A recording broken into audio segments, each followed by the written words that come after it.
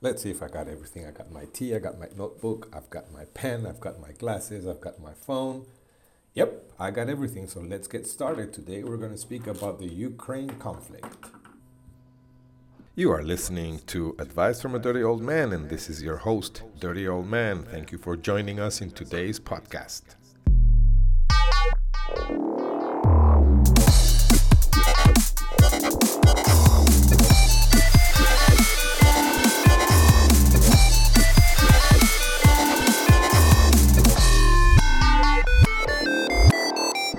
So this seems to be the new trend, Ukraine.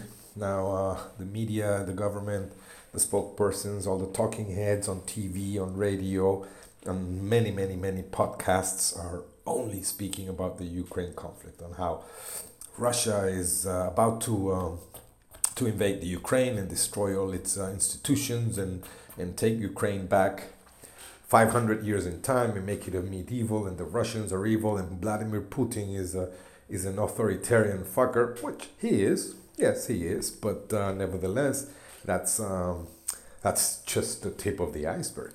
It is just the tip of the iceberg. Now let's see how this works. Now we've just gone out of a pandemic, right? They have bombarded us. They have fucking filled our heads and consciousness with false, mostly false information, useless mandates, irresponsible vaccination projects, separateness between the vax and the non-vax, COVID passports, stay at home, don't mingle, don't get together with your family, how to deal with people who disagree with you, no arguments. So we've just come out of that bubble of incongruence, of bullshit.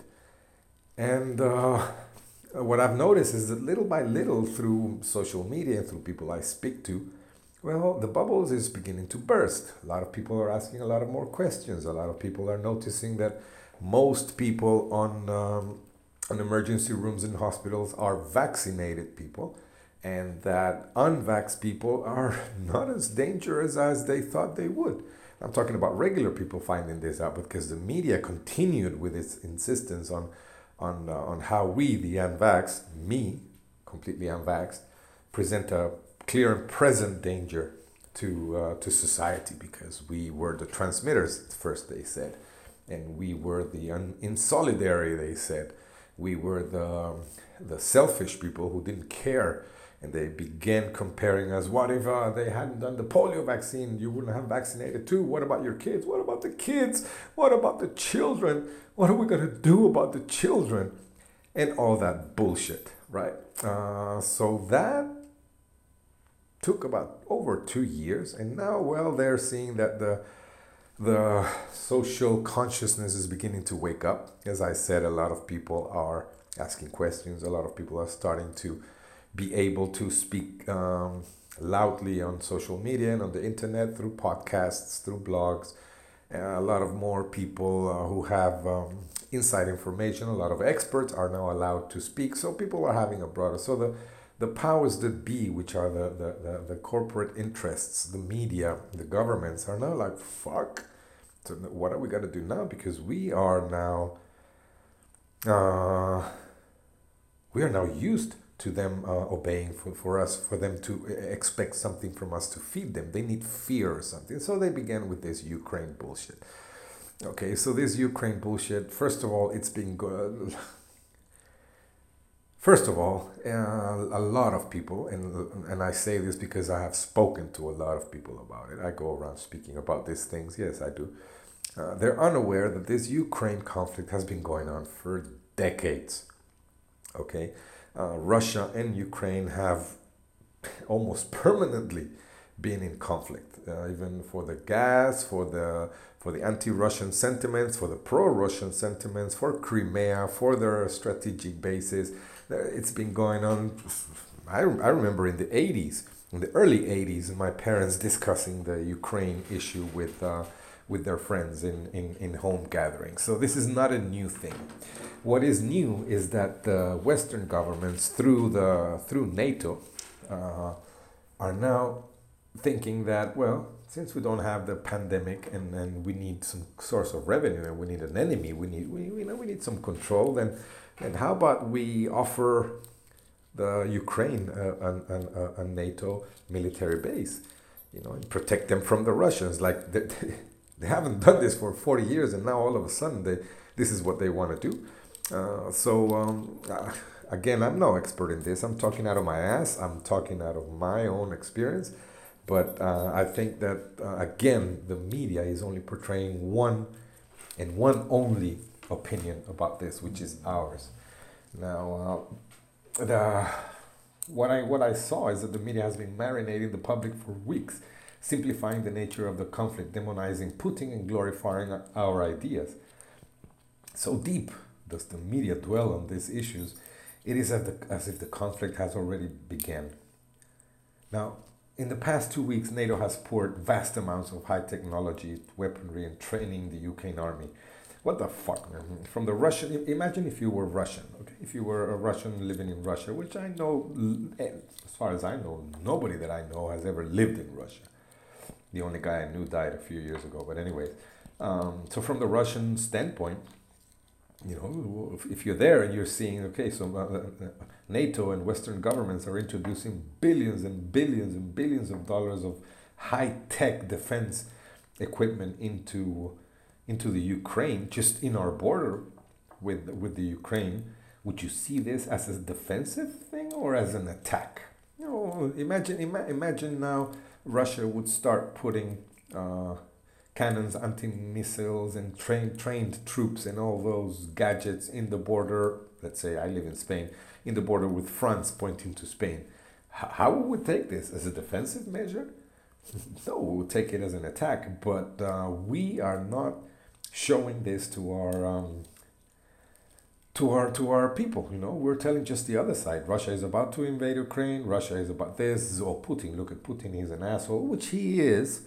But in this particular one, I must also add that we are no saints. We are no saints, especially the countries involved in this, the UK and the United States, which have long time proved that they have supported, financed, and maintained the worst dictatorships on earth. Latin America, Vietnam, Laos, Grenada, Cuba, Venezuela, Bolivia, Chile, Argentina, Uruguay, Brazil, Ecuador, Honduras, Nicaragua, Guatemala, El Salvador, Costa Rica, Panama.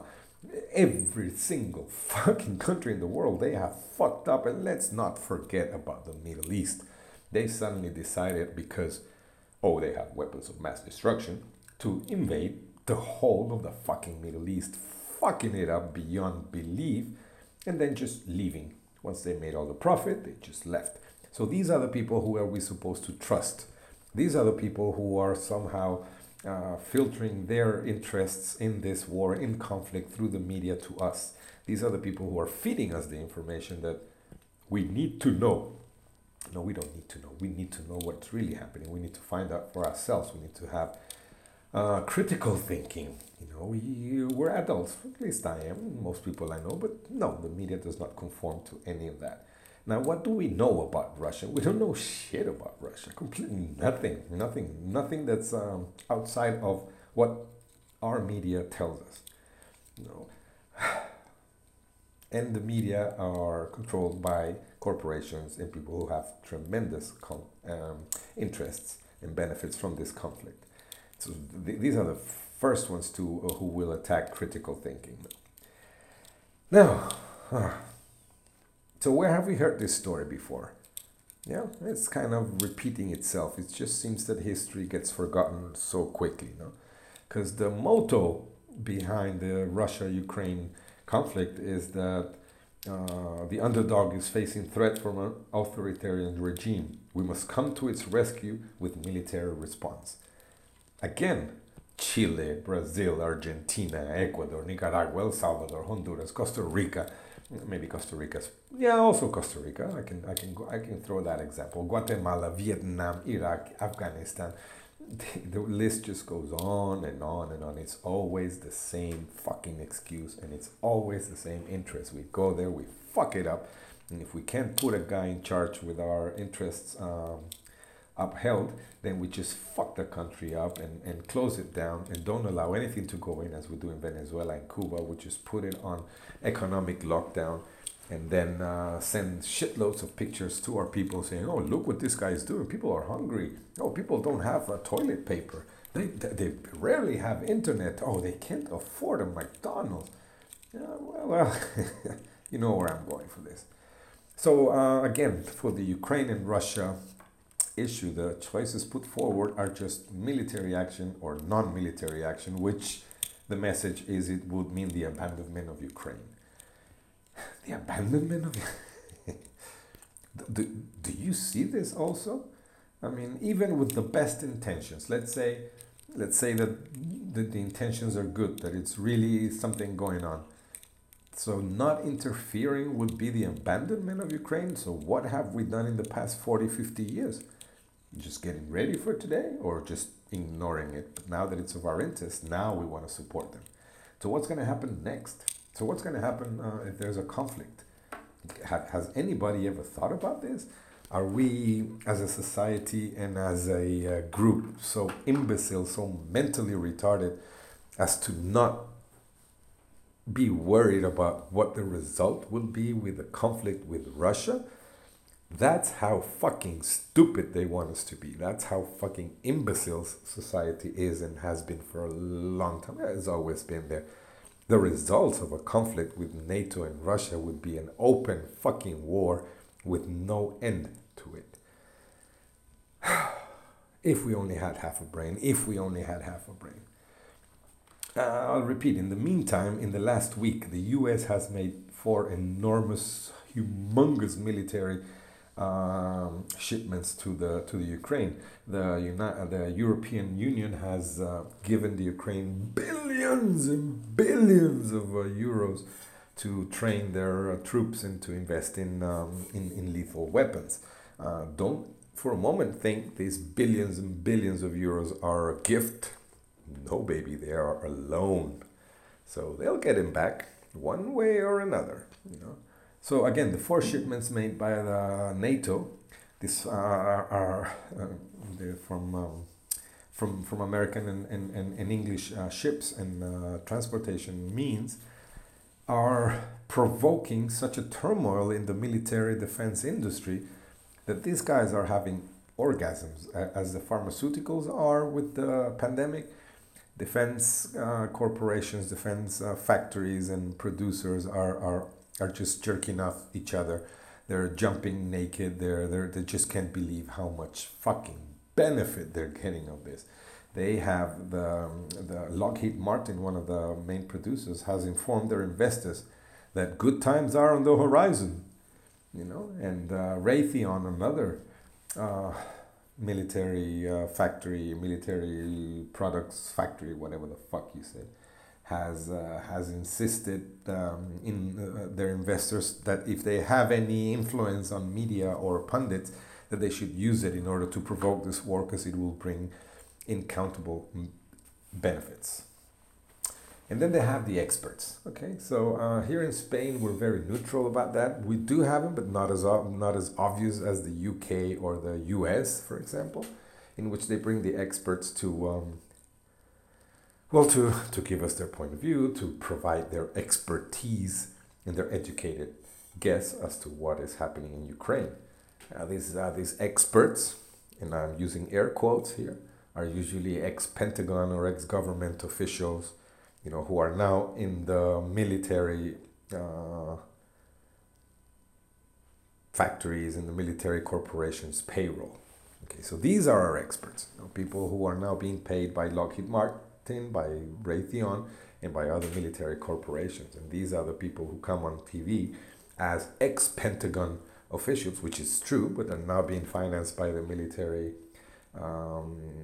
corporations, and they give their educated opinion, which in every single case is war is inevitable, war is imminent. Actually, they act as if war has already started, that there's no other way that this could be solved, no other way. And I don't know about Putin because they don't tell us much about it, and it's very hard to to find news about Putin and what's happening in Russia, but I doubt that he's doing the same. The very few things I've seen about him, he's making a lot of sense, regardless of what a fucking asshole he is. I'm not going to deny that, and I'm not defending him, but every single argument that I've heard makes a lot of sense. So one of his arguments is, well, in 1989, when Germany was reunited, Gorbachev made a deal with Reagan that NATO would not expand beyond Germany. You know, and ever since that first day, NATO began expanding again away from Germany towards the east. So that's one thing. And then he goes over to say maybe I'm simplifying it too much. I'm sorry. I'm also limited. But he also went ahead and talked about the fact that what if the Russians would be putting defense missile and sting whatever bullets in the Canadian or Mexican border towards the United States? Would that be considered a provocation? Would the United States allow it? Well, that's what the United States is doing in Russia, in the Ukraine. So let's round it up. I just wanted to make this quick podcast on this. Let me have some ginger tea. Hold on. I should get sponsored by some kind of ginger thing. I think ginger is one of the best inventions. One of the best discoveries ever made. It is fucking delicious once you get used to it. That sting in your throat. And then it's super healthy for you. So anyway, sorry about that. So that makes me question reality. Now, what is reality? Now, well, this is a good question to ask, I think. Is it what we experience, or is it what we are witnessing, or what they tell us to see or to consider real?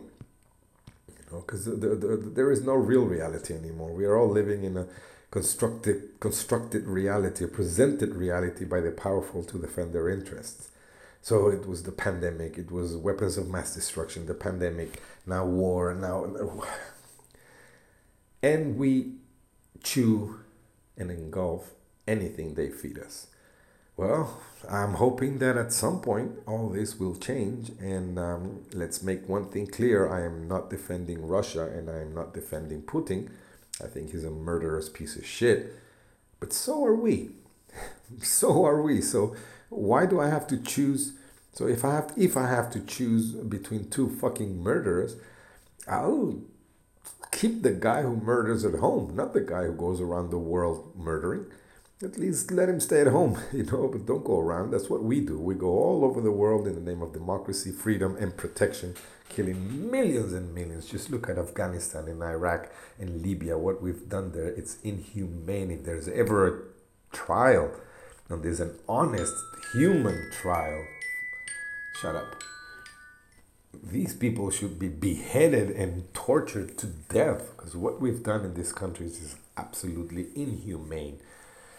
But yet, here we are, defending our rights to do it, defending our credibility, you know, and still pushing through media, social media, TV, radio, and all that bullshit, our democratic message, our freedom for all message. And don't get me started with the truckers in Canada, okay? Just a little note on this.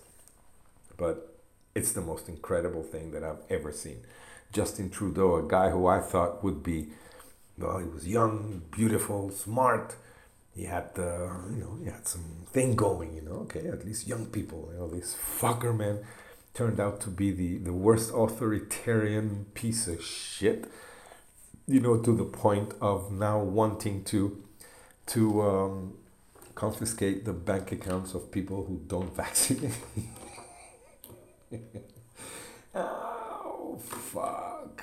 Anyways, man, this is not going well. This is not going well. But anyways, I'll leave you with that thought, and I'm going to finish my ginger tea. I have to walk my dog. I'm still here in Palau de Santa Maria. De Palau Turdera, and I hope you guys have a great day. I love you all. Keep well, keep safe, watch out for each other. Love you all.